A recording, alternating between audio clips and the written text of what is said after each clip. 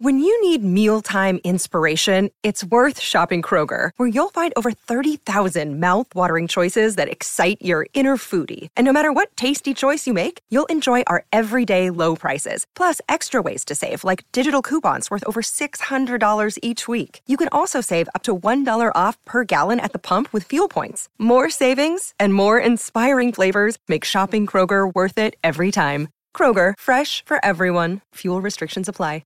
Another day is here, and you're ready for it. What to wear? Check. Breakfast, lunch, and dinner? Check. Planning for what's next and how to save for it? That's where Bank of America can help. For your financial to-dos, Bank of America has experts ready to help get you closer to your goals. Get started at one of our local financial centers or 24/7 in our mobile banking app. Find a location near you at bankofamerica.com/talktous. What would you like the power to do? Mobile banking requires downloading the app and is only available for select devices. Message and data rates may apply. Bank of America N.A., member FDIC.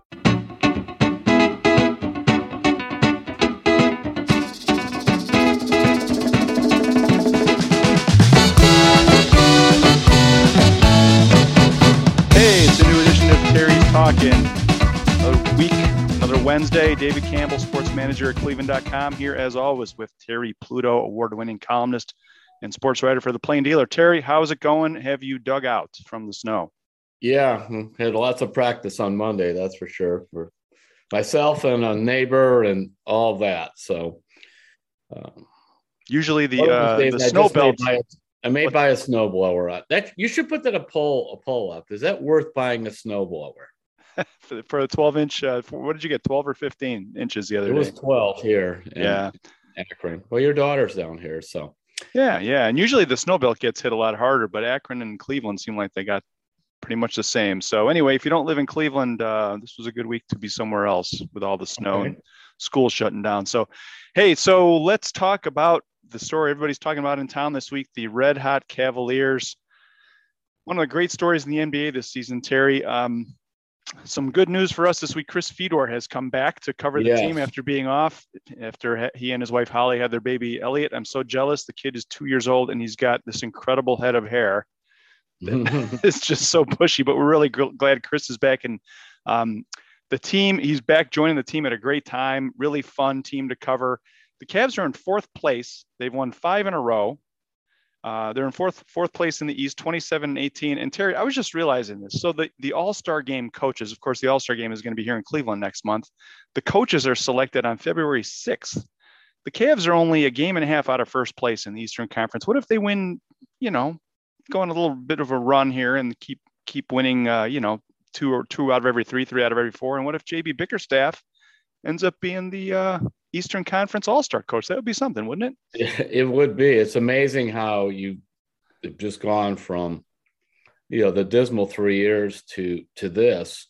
It's almost like part of me thinking it's too much too soon.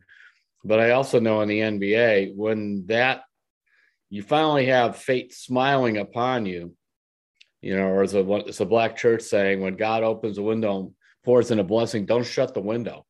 And it's the same thing here. When you've got a team that's young and hot and doing well, who knows? Maybe they end up being the Phoenix Suns or the Atlanta Hawks of a year ago and can really do something in the playoffs. I didn't realize they're only a couple of games out of first place in the East. So, yeah, it's been such a tumultuous. The Bulls are in first, and the Cavs are playing the Bulls tonight. And the Cavs are only a game and a half out of first place in the Eastern Conference, and they play the shorthanded Bulls tonight. The Bulls are going to be without Zach LaVine. But before we get into the Bulls game tonight and the upcoming schedule, it was kind of interesting.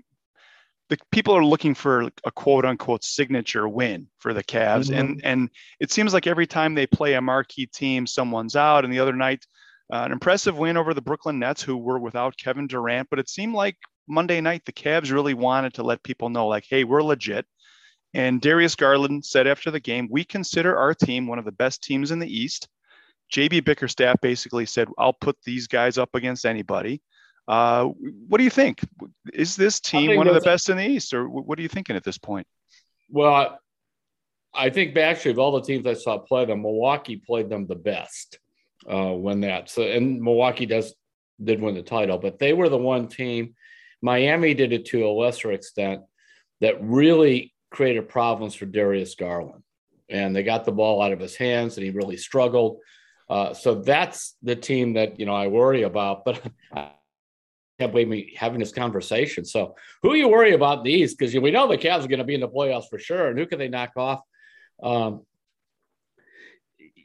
You're going by, this season, which has been a messed up season with all the COVID and the players missing.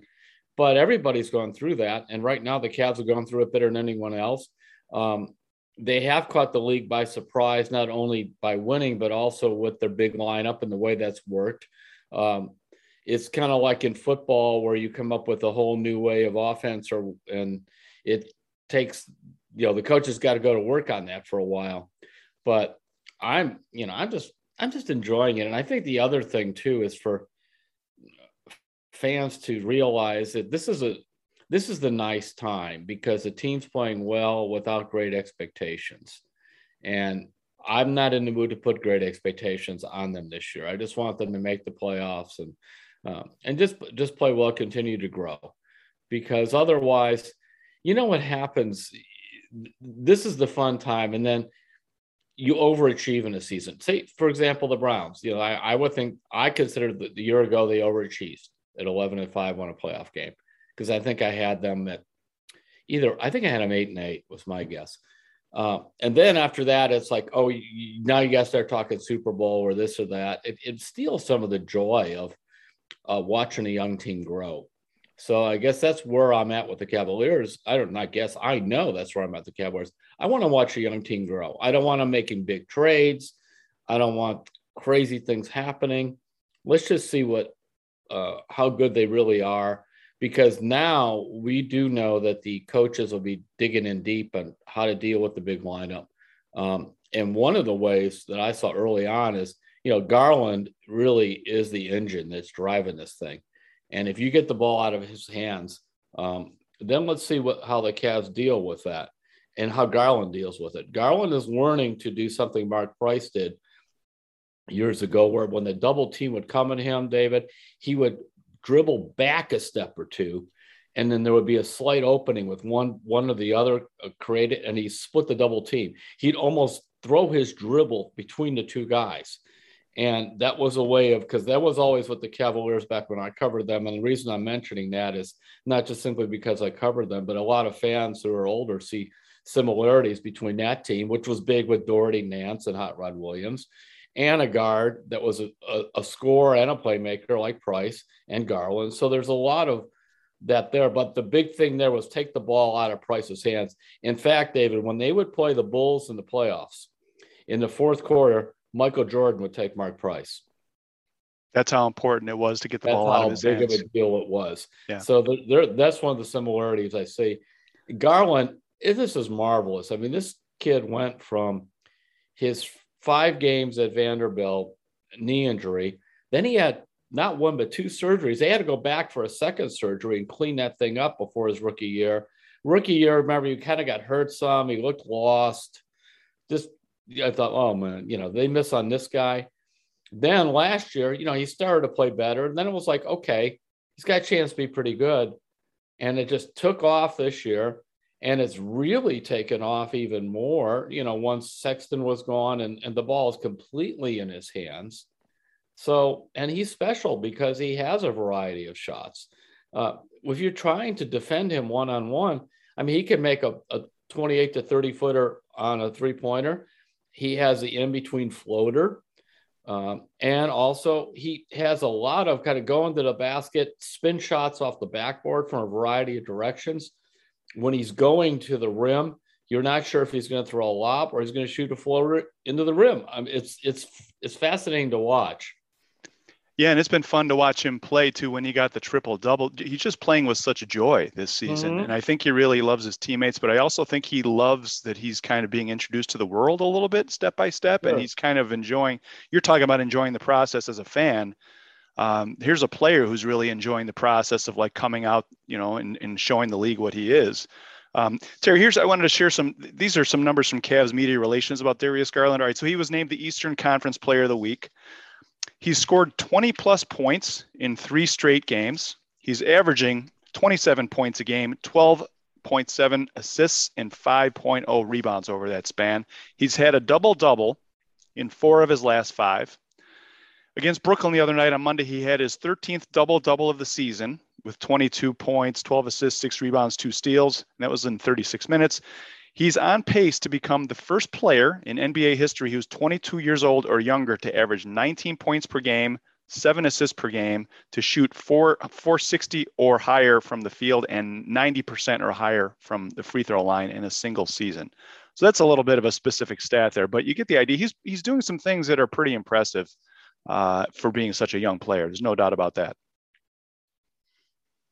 When you can make outside shots, it really makes it easier for you because it sets up your drive, and he takes great delight in throwing those lob passes to the big guys. And of course, big guys love it when you do everything except put the ball in the basket for them. You put it right up over the rim, and all they got to do is jump up there and kind of jam it through or drop it in. And I also think that he doesn't seem to be, even though he's scoring a lot, he's not particularly caught up on that. Now, my one concern is they do need to get Rondo healthy and probably find another guard. That backcourt, while it's nice to see Okoro and Stevens taking over the shooting guard spot and that fits how the Cavaliers play. These are big, tough defensive guards. Yes, they can score some, but they're really out there. They'll go out and they protect Garland because they could take a 6'1" guy who can score. They could take a 6'8" guy who can score in the backcourt. It doesn't matter. That allows Garland not to always just have to face the toughest player on defense. But there's really nobody behind Garland. I mean, the Goodwin kids played okay, and that I don't want to see him get worn down the regular season. And that is always an issue with a smaller guard. And so you're looking for someone who come in and play 10 minutes or something. Is that the idea? Somebody, but when Rondo gets back from his hamstring, 20, that was a nice thing about Rubio. He could play both guard spots. He's 6'3". He was physically tough. Rondo, we'll see. Maybe he can do it. But unfortunately, he's in his middle 30s. You saw that he played 20-some minutes his first 2 games, and here comes a hamstring. You have to watch that. And I think they should just keep shopping. This is not making a franchise trade, changing trade or whatever. But that would be the one area I say don't be content. And there'll be those guys available.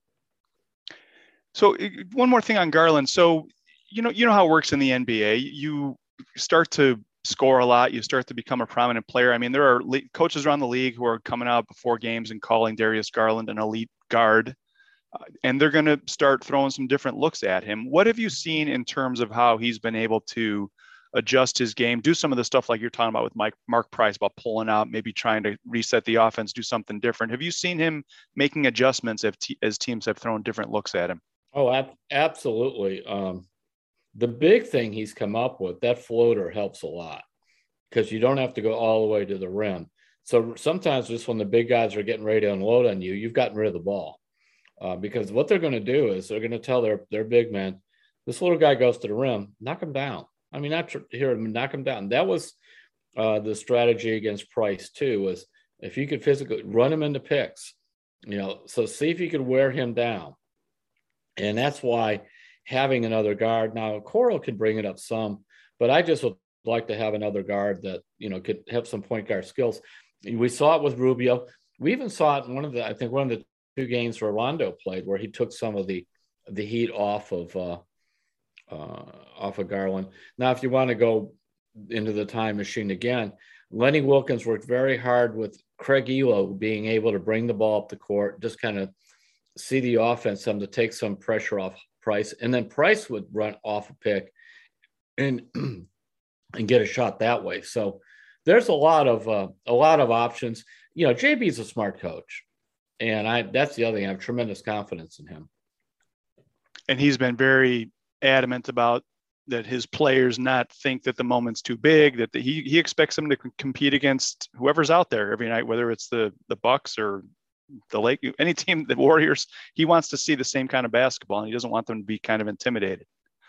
Yes, he's trying to get them ready for the playoffs, and that'll be the big challenge too, because we mentioned how the Cats are different than most teams. Well, in the playoffs, you have a lot more time to prepare and adjust, so that will be intriguing to see.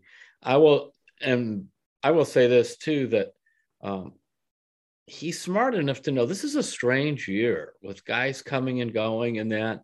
So don't limit your guys. Don't limit your team in a year where, Kyrie Irving plays like 4 games out of whatever, and Durant gets hurt. The Lakers have been in some disarray, all these kind of things. Don't limit you. Don't limit you. This could be the year that window of a blessing opens. So pour through it. Yeah, you see a lot of teams come up with a motto like "Why not us?" every year, and a lot of times you can see why not. Yeah, a certain team, but I think for the Cavs, why not us applies. So why not us in a year? It's like, what happened to us with some of these other good teams? Right. All right. So the Bulls are on the docket tonight for the Cavaliers. That is in Chicago at 8:00. Chris Fedor will be there covering that. Then the Cavs have a 3-game homestand starting Saturday at home against Oklahoma City. That's at 8. Then they're Monday at home against the Knicks. That's at 7. And then next Wednesday, they are home against the Milwaukee Bucks. Terry, I want you to watch out for my fellow Illini tonight, Ayo Dosunmu.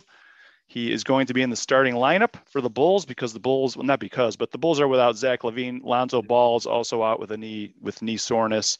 Alex Caruso is coming off of COVID, but Ayo is going to be in the league for a long time. He became the first rookie in NBA history to record 20 points and 10 assists while shooting 90%. The other night when they played Boston. So keep an eye on him. He's going to be a good player.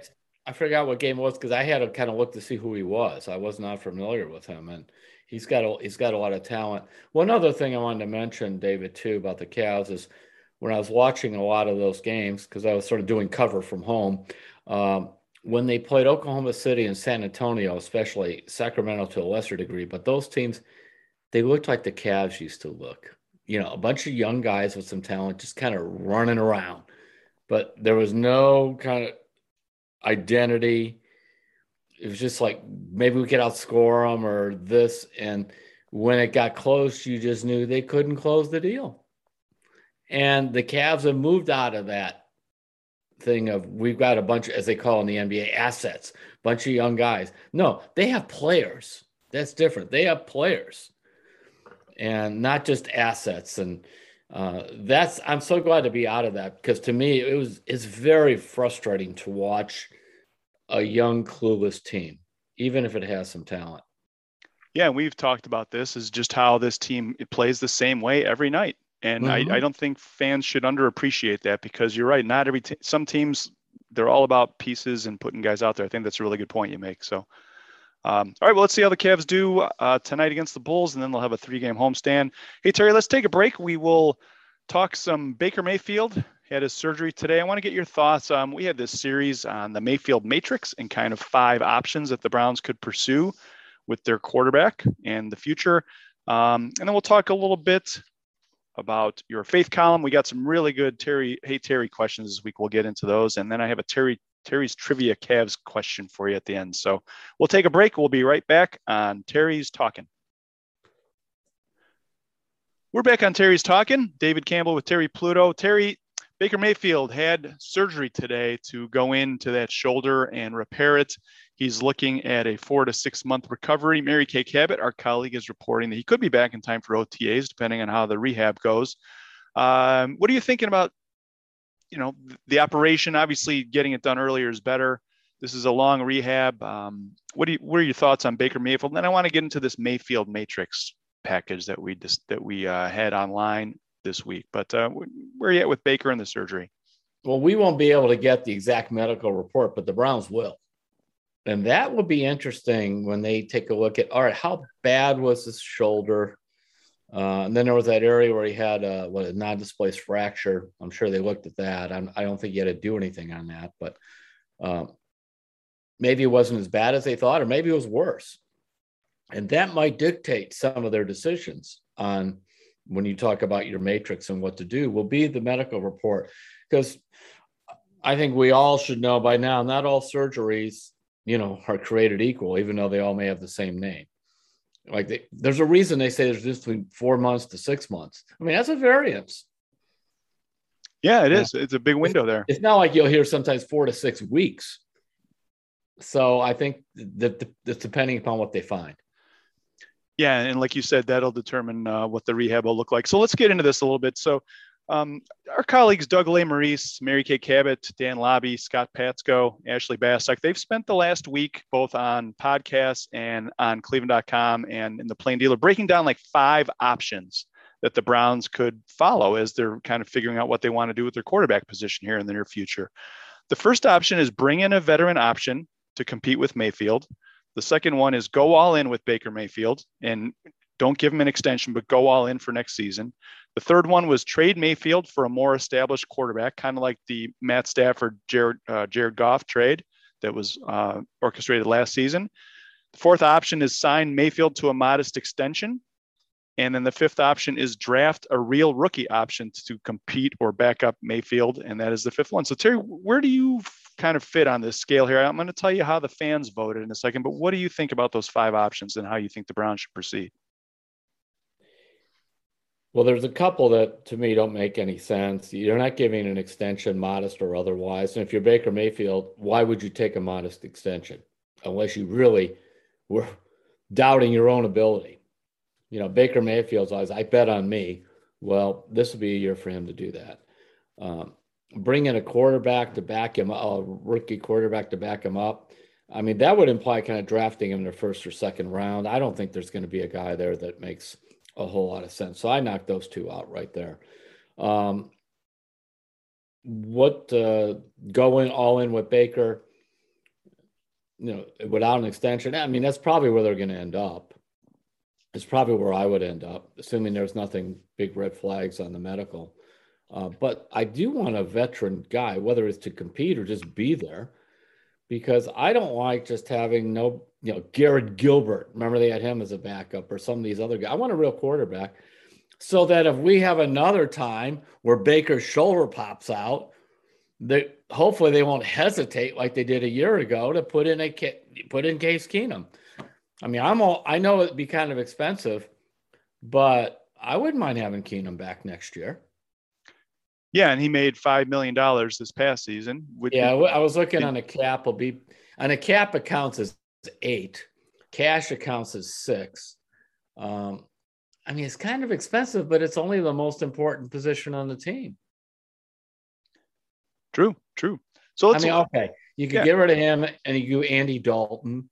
You know, some of these other guys floating around. But if you could get Andy Dalton for $8 million on a 1-year deal, would you do that? I'd rather have Case. Yeah? Yeah, I really would. Maybe the Browns wouldn't, but I would just because I think when I've seen him play, whether it's the preseason or there, I'm like, that's okay. I'm not saying it's great. And we all saw a lot of Andy Dalton. I didn't get much past that's okay with Andy Dalton either. Other than I know Case Keenum is probably better suited for this system than Dalton is. And that's an important point, Terry, because you see a lot of teams, when they have 2 quarterbacks, they want them to play a similar kind of football because in the middle of a game, especially if somebody goes down, your offense is what it is. And you don't want someone who wants to run every play coming in to replace a guy who you drop back every play. So I think you're right. How the backup fits into the offense is a huge, huge consideration instead of just like, who's the big name we can get in here. And you see teams around the league, they really try to bookend that. So they you get Winston's available, I think, and some of these others. It's like, I don't know. And along those lines, Baltimore with Huntley, who I guess is a free agent, by the way, plays very similar to Lamar Jackson. And that's why they almost, pulled this thing out. Baltimore did. And because they have the 2 guys with the same system. So that would be probably my thing would be, I would say I'm going all in with Baker. As I wrote a column, and I think we mentioned on the show last week. So one veteran coach told me, he's my quarterback until he's not. And that's how I say, and that's how I act. And you're not going to get a negative word about me other than he needs to do this better, but you will get one negative word about I'm replacing him or no, he's my guy until he's not. And even if I have to say after the Monday loss, he's still my guy, but we decide by Wednesday Then I'll come in and announce Wednesday. He's not, but that's it. But also the coach mentioned, I think this is a good point, that, when you kind of go over that bridge to the other side and say he's not, then you have to be kind of patient with the other guy too.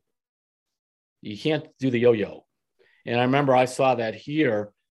Fans will remember when they had, it was Derek Anderson and, you got to Derek Anderson and Charlie Fry where you're flipping coins. Remember that, Romeo? That's never, he really did before the first preseason game, he flipped a coin. I think Charlie Fry lost, but, and then another time I know there was kind of Derek Anderson, Brady Quinn going back and forth. And I saw that some with Couch and Holcomb. It doesn't particularly work well. So that was the point of the coach. It's like, he's your guy till he's not. And then when he's not, then the other guy deserves some runway to prove he could be the guy. And maybe that was the reason they just stayed with Baker so long. They just didn't want to go that far down the runway. And then suddenly Case plays fairly well. And then they're kind of into, where are we with the quarterback? But you go back and, those 2 losses to Pittsburgh should bug Browns fans and should bug the Browns, because just mediocre quarterback play wins those games. Mediocre. Yeah, I mean, for the second half of the game in Cleveland, the Steelers didn't have a kicker. Yeah, he got hurt. 15-10. Yeah, and they still couldn't win it. That was just a gut punch for them. And then, I know that. Baker 5 passes batted down and all that. I mean, so anyway, all right, I'm done. No, it's fine. So before I forget, I want to share the results with people who are listening. Yeah, because I'm interested. So the first option, which was the highest percentage, bring in a veteran option with Mayfield, which was 25% of the people voted for that. Did they want him? Was it written so that he would compete with Mayfield? Is that it? Yeah, to push him. Oh boy, we got a quarterback. Number 2, coin flips. Number 2 at 23%. 23% of the fans said they wanted to go all in with Mayfield and without an extension and just see how next season goes. And then you, like we've talked about, you can franchise him for another year or 2 if you want. That's probably where I'm at. Number 3, also at 23%, was trade Mayfield for a more established QB. And who would that be, young man? Well, there were some good names. I mean, everybody's throwing out Russell Wilson as a possibility. There's probably 5 or 7. Matt Ryan was another one from Atlanta who might be available. That was another one that they discussed in the series. What do you think of those names? Matt Ryan is someone who's been on a losing team. Russell Wilson, he's got a no trade. You got all kinds of things going on there. Right. Matt Ryan. But as Mary Kay pointed out, the Browns have had some really good success. It's like people traditionally don't want to play in Cleveland because of the dysfunction. But once the Browns get people in the building and these players see kind of the new vibe and the new culture that's happening there, they look at Clowney. Jadeveon Clowney did not want to play here for a long time. And Mary Kay pointed this out. Jadeveon Clowney also couldn't get more than a 1-year contract for like 3 years in a row. Right. Let's be real here. And This year, last year he turned down more money to go sign with Seattle. This year he took the more money. And I believe that, and he fired his agent, by the way, who is Bus Cook. And Bus is the guy that got the big contract for Myles Garrett. And he also got the big contract for Jamie Collins with the Browns. He has a very good reputation with the Browns and relationship. This is one of those kind of inside football things, but even he couldn't get Clowney a multi-year contract. And then Clowney got frustrated and fired him, and he ended up signing a 1-year contract anyway.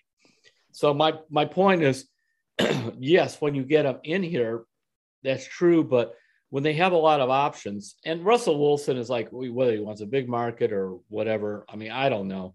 But somebody like Ryan, I've got to really look at this because it's just kind of floated around the back of my head what his contract is. Can he be the Ryan Tannehill? Remember how Ryan Tannehill in Miami was considered, I'm not going anywhere with that guy.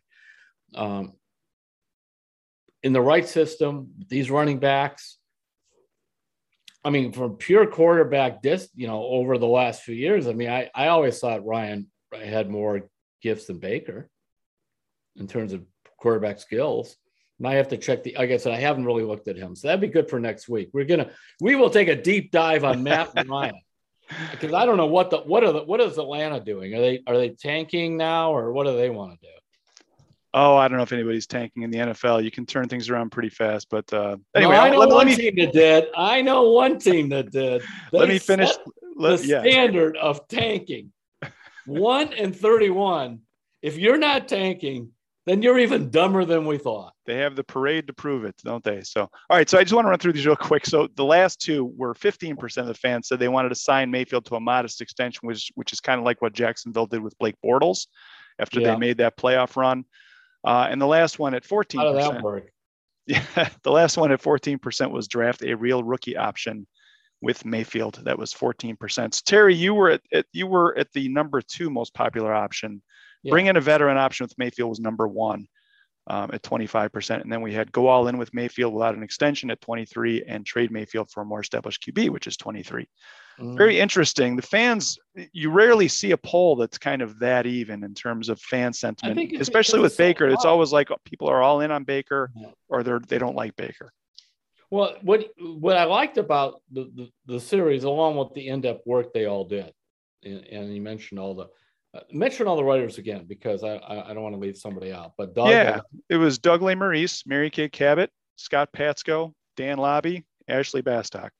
It was a great package. Right. So they all did really look in depth at this, and they didn't just say, "Well, Baker, stay or go." Thumbs up, thumbs down, throw them to the Lions, let the Lions eat them up. No, or make him emperor. Take your pick. The Lions eat him, or he gets to be emperor. No, there's a lot of subtle things that are involved here, and things that the teams would have to look at. You look at some of these guys and you think, who are number 1 or number 2 picks. Jared Goff has just fallen right off the face of the earth. You look at, I thought for a little while, I would argue against that. If you watch the Lions the last half of the season, I think they're starting to get things rolling there. And I think he might have found with Goff. I think that once they changed the play calling there and they got more physical. I watched some early before the Browns. Then he didn't play in the Browns game. Yeah, I would say the jury's still out on him. But anyway, I didn't mean to interrupt you there. Yeah, that's okay. That's what we're here for. And remember, David, I told you this. I'll fight you a lot more on basketball and basketball and baseball than football, because I watch my teams, but I don't watch it kind of in general, where the other things I feel a lot more comfortable with.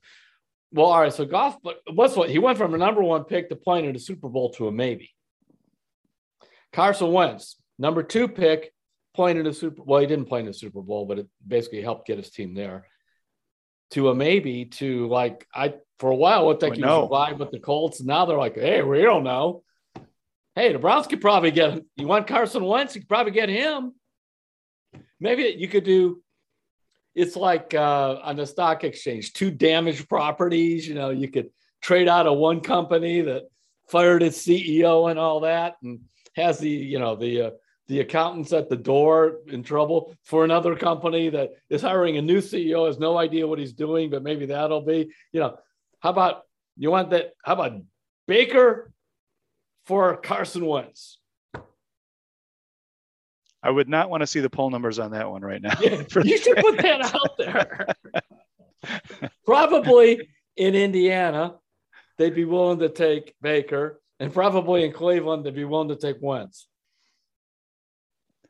I don't know. Not after the way the Colts season ended there. I don't know if Browns fans would be on board with that. But it's fast, and this is going to be. If you want Carson Wentz, you can get him. All right, so we'll be following this quarterback thing the whole offseason, Terry. It's going to be just every week is going to bring something new, I'm guessing, in terms of Baker's rehab and who's moving where, and I'm sure some of the quarterbacks will be changing places. But one thing that's kind of getting lost in the postseason here a little bit with all the Baker talk, and I know you wanted to get into this, was just how good the Browns defense was, especially down the stretch, and especially in the defensive backfield. You found some really interesting numbers in terms of how effective the Browns were at defending the pass.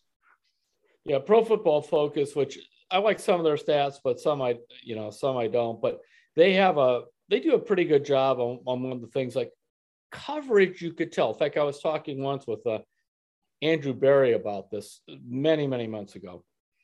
And I mentioned how when I have a trouble watching when they're out there and there's no contact at all. It's kind of they're just out there. They're playing 11-11, but nobody's really hitting anybody. But I said one thing.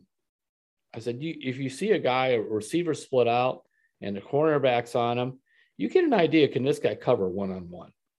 And he agreed. He said that's one of the big things they really look at in those drills is that, can you, when you're out there, it's you and him, it's Denzel Ward against Odell, say in practice or whoever it would be. And that was a way to judge Odell, judge Denzel Ward. Well, you could do that during the season too, and they develop quarterback ratings. And like it was thrown when guys that Greedy Williams covered were throwing the ball 6 times in that game. The guy caught 2 passes and only gained 16 yards. And then you can see how many times the Greedy break it up. They looked at the Browns cornerbacks and they really focused in on the 3 of them, and they basically rated them number 4 in the NFL. And these guys are all young, and they're all two of them are under team control, and one of them is going to have an extension coming up soon after Wilson. And also and remember, you could do the same thing with Denzel Ward that we talked about with Baker. He's already set for next year's contract. If need be, you can franchise him. I don't know if it'll end that way. I'm wondering if the Browns, especially for a guy who's from Northeast Ohio, Denzel went to Nordonia High School down. It's like someone you want around for a while. I'm with you. I agree on it. Yeah, I think so too. I think they might try and get that done this offseason. Really interesting stuff. When you have an elite player who's from here who wants to stay here, and Ward, it wasn't either Walter Payton, I believe, nominee for community service and that.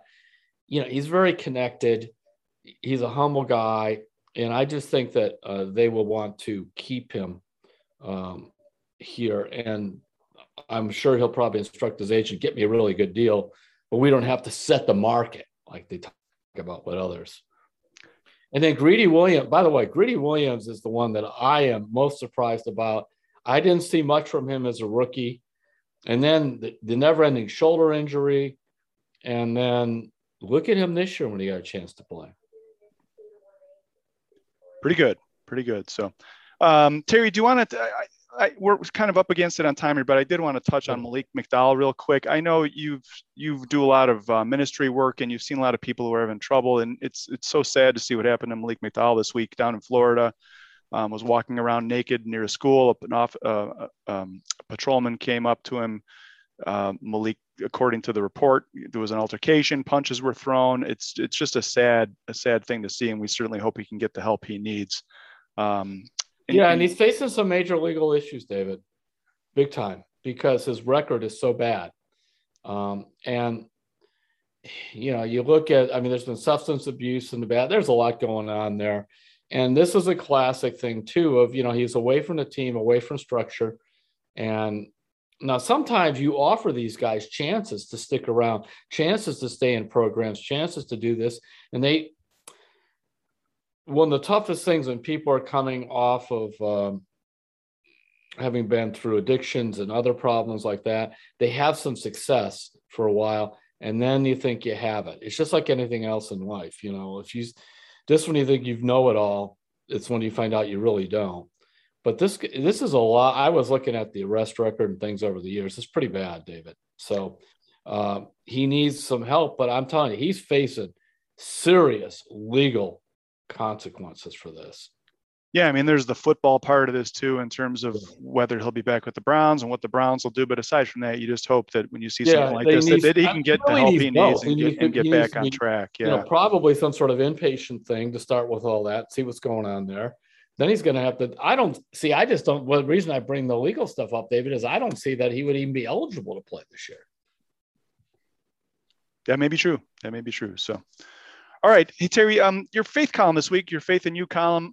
It's something that we all kind of deal with. It's about worrying and kind of not obsessing over things you can't control. I thought Wayne Dawson, who you interviewed for, had some really interesting insights there. Yeah, a lot of people don't know Wayne Dawson, along being on TV 8 in the morning, as a pastor of a Grace Tabernacle Church in Lyndhurst. And so I was talking to him. It's nice to have somebody like Wayne, besides just somebody who's a full-time priest or pastor, because he has a foot in both worlds. He's running a church, but he's there in the morning. I mean, he's dealing with TV and family and all that stuff. And we were using a quote that says, do not worry about tomorrow, let tomorrow worry about itself. Today has trouble enough of its own. And in fact, one of our editors who read that, Skip Hall, said, I couldn't believe. So you said Jesus said that. That sounds like one of those things you put on the wall. I said, well, it may have ended up on the wall, but he said it first. And that was kind of what I did. But it's hard to do, to not worry about tomorrow. And so I kind of dealt with the issue of worry. How do you handle it? How do you do it in a spiritual way? And also one of the things that Wayne and I were talking about is one of the ways to help you with worry is, all right, if I'm worrying about this, can I plan to do something about it instead of just obsessing about the worst case scenario? Number two is, why do I always go to the worst case scenario? I mean, for example, some of us, I've had some biopsies and things, and actually I was pretty good about that because I created a phony narrative. It's like, well, my family, we don't do cancer, we do heart disease. Now, if they said if there's something wrong with my heart, where my dad had a stroke, my mother died of a massive heart attack, all that, I would have been really worried. But when I had some skin cancer stuff a couple of times, and there was a possibility it could have been melanoma, they all came back to basal cell, which is there. And I just one, I couldn't do a thing about it till it came back. And secondly, I just said, I don't see that this has to happen that way. And if it did, then okay, fine. I get that's what we have to say. It doesn't have to go bad. And Lord, show me how it doesn't have to go bad. Or Lord, show me how to prepare for this. Or Lord, in the meantime, help me to deal with this other problem that my friend is having to get my mind off my sorry self. Those are all things we can do. And, and he who says he never worries, better check that commandment about thou shalt not lie. True. Yeah. And I thought the planning thing was just to bring it back to sports a little bit. You talk to coaches, football coaches, and you'll ask them, oh, did you sleep well the night before the game? And the coaches will always say, I slept great the night before the game, because they have planned. Everything's been game planned out to where the hay's in the barn. You've done everything you can do. And, there's kind of some peace of mind there. And I think you're right. Like if you plan the best you can, it does take some of the worry out of it. So, and if you want to sleep well before the big meeting, before the big exam, because I talked about how a friend of mine, she's having a big meeting at her job and what her new role is going to be. And I was talking to her earlier about that. And then I stressed, now do your planning for your meeting, not just go in there cold. And then that's it. I said, look, you're good anyway. You're coming out of it with something or other that's good. And I'm not lying. I mean, that's the truth. So, having gone through, I was fortunate there where I wasn't really thinking I was going to be laid off, but I've gone through 12 rounds of layoffs over the years, David. And I was with a paper that was sold 4 times when I was in Akron. And, that, I'll say one thing, then I go back and look at all of that and see, and it did hurt a lot of people. And then I'm not gloating or anything, but, the Lord did also have his hand on me. And that's the thing we got to remember, when the Lord did have his hand on you and you got through this family crisis, even if there's a lot of sweat and tears in the process. Good stuff, Terry. Thanks for putting that piece together. I think people really enjoy it. It'll be in the Plain Dealer on Sunday, and you can catch Terry's Faith in You column on Saturday on cleveland.com. All right. Hey, we're up against time a little bit here. We're trying to keep it around 40, 45 minutes because we know your time is valuable, listeners. So we will do what we can here. So we got a couple of Hey Terry questions. You ready? Mm-hmm. Here we go. This one is from Patrick Nardini. This was pretty interesting. He says, hey, Terry, I like Kevin Stefanski. Great year last year, but so this year. One thing I think he's lacking in my ability is the ability to fire up his team. This is a very important part of the coaching job. His stoic, reserved manner does not lend itself to motivating his players. What do you think? Well, let's see. Bill Belichick, there's a real firebrand. He's crazy. Yeah. How about Jim Tressel? No, I think it's kind of irrelevant. I once asked Doug Deacon about that. And I said, because we were talking about Belichick. This is when Belichick was here. I said, why would anybody, I mean, this guy's so dead, Matt. And I said, or else he's sarcastic and demeaning and foul mouth. That was what you would hear from the meetings, but nothing fired up. He said, in the end, players at the pro level, they're looking at you. A, they think, do you know what you're doing? And B, can you make me some money? So if you know what you're doing and help me win, and I can make some money, because they're not really into the rah. He says, now, sometimes you like position coaches but the head guy, no. And I tend to be in that camp. Yeah. And I think if you look around the league, guys like John Harbaugh and Mike Tomlin and Bruce Arians Tomlin can get it going. They're all over the place. But in the end, they also know Tomlin helps them win, which helps them make money as well. So, yes. Like you said, so all right, let's go. This one is from Paul Cosgrove in Stowe, and when you were mentioning the Titans earlier, so I thought I would throw this one here. Paul says, "Hey Terry, the Tennessee Titans finished the season 12-5, the best record in the AFC." And then he's got some bullet points here. They don't have a top-rated quarterback. They were without their star running back, Derrick Henry, for the last 8 games of the regular season, and they went 6-2. Although they do have a couple of star players, their roster is pretty pedestrian. Every year, this team performs. They look like a 500 team, but seem to win every close game and are a fearful opponent in the playoffs. How do they do it? And I guess, can the Browns be like this? That's what I want the Browns to be.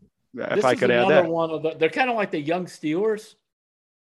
How the Steelers when they were starting out. And now, granted, the Steelers had Roethlisberger, but in the beginning, nobody knew how great Roethlisberger was going to be. And, they ran the ball a lot defensively. So I think, I don't know how they do it. Obviously, they don't beat themselves. Vrabel's one of the few Belichick disciples that has done well. So I'm just overall, they have a really good team. I want to see it here, but I don't have a good answer for that. I love that. I'll tell you how bad it was. When I was doing my podcast with Amanda Rabinowitz, we did it on something else, but then we were talking about the playoffs. I could not think of the team in the East that got the bye, the AFC, and it was the Titans. I couldn't think of them. Well, and I think one of the reasons is because one of the reasons for that, and one of the reasons for them being so good is their line play. I mean, they have Taylor Lewan at tackle. He's been there forever. He might be in the Hall of Fame someday. The defense is a bunch of no names, but they're really good and they're really well coached. And I think if you look, they probably are one of the least penalized teams in the league every year. Yeah. And and you throw Derrick Henry into that mix when he's healthy, and that's a load. And the amazing thing with Henry being out, they still won 6-2. See, that's the sign that they're really well coached. True. All right, Terry, we're going to wrap this up here. I do have a Terry's trivia question for you. All right. And the reason I pulled this one out is because Cedi Osman has 994 rebounds heading into tonight's game in Chicago. He needs 6 and he'll have 1,000 for his career, which I like. I'm going to start doing some lists here because I think they're kind of fun and the fans can listen. So Cedi's got 1,000. Can you name the Cavs' top 5 all-time rebounders? And I bet you can, because you nailed a question last week that was a list on Cavs GM. So let's. Harder. All right, the top 5. Hot Rod's probably in there. Hot Rod Williams. Hot Rod is number 5 at 4,669. Okay. I'm gonna go with Nance, but I'm not sure. He's number 9. I wasn't here long enough. You want a hint? Hold on a second. I'm trying to think. How about Jones? Jim Jones is 8th. Oh. Yeah, give me hints because I'm dropping this all. So if you had to pick one player who was the franchise leader in every category. Well, LeBron, yeah. So he's number 1. He's got. Yeah, you have to think too. Guys have been here for quite a while. That's where I need to go. This number 2 is a guy who was one of LeBron's favorite players and played here for a long time. Z. I should have had. Zydrunas Ilgauskas is number 2 at 5,904. Is Danny Ferry in there? Danny Ferry is not. Okay. Number 3. 10 years, I guess that. Huh. Number 3 is another guy who played with LeBron, who was a center. And left a couple of years ago. Tristan Thompson. He's got 5,393. And then number 4 is a guy you had on your media guide picture that you took when you were writing about the Cavs of the 90s. Brad Daugherty is number 4 at 5,227. That's a pretty good list. The reason I didn't mention Brad right away is because his career was cut so short. He didn't play a game after the age of 27 because of the major back injuries. This guy would have been a Hall of Famer because he was a 2010 guy for many, many years. Yeah, and I mean, he would have been, you're right, he would have been much higher. He's not that far behind Tristan Thompson, actually, 53.93 to 52.27. And then just to mention real quick, Kevin Love is number 7, and he's probably 500 behind Anderson Varejao to move up into number 6, and Kevin Love. Yeah, Andy would have been a good guess too. So yeah, good guess, Terry. You did all right there. That ball and kicked it all over the run. So there you go. All right. Anything else you want to mention real quick before we go? No, that's about it. Other than I'm really grateful. I know the podcast is growing, and we're grateful to people listening. Send in your questions. Send in your feedback. So we really want to hear from you. Absolutely, and you can either hit Terry up on his Facebook page, or if you want to hit us on email, it's sports@cleveland.com, and just put Terry's Talking in the subject line. We'd love to get a question or just a comment. We need a new host. Is certainly on the table. Well, they doubled your pay to do this, so that's right. I'm making double what I was making before. Making 0 for 4. That's right. All right, Terry. Thanks again for this week. Thank you to everyone who listens. We are growing every week. It's great to grow the community, and we're so thankful, like Terry said, that you've been able to listen to the podcast, enjoy it. We will catch you next week on Terry's Talking.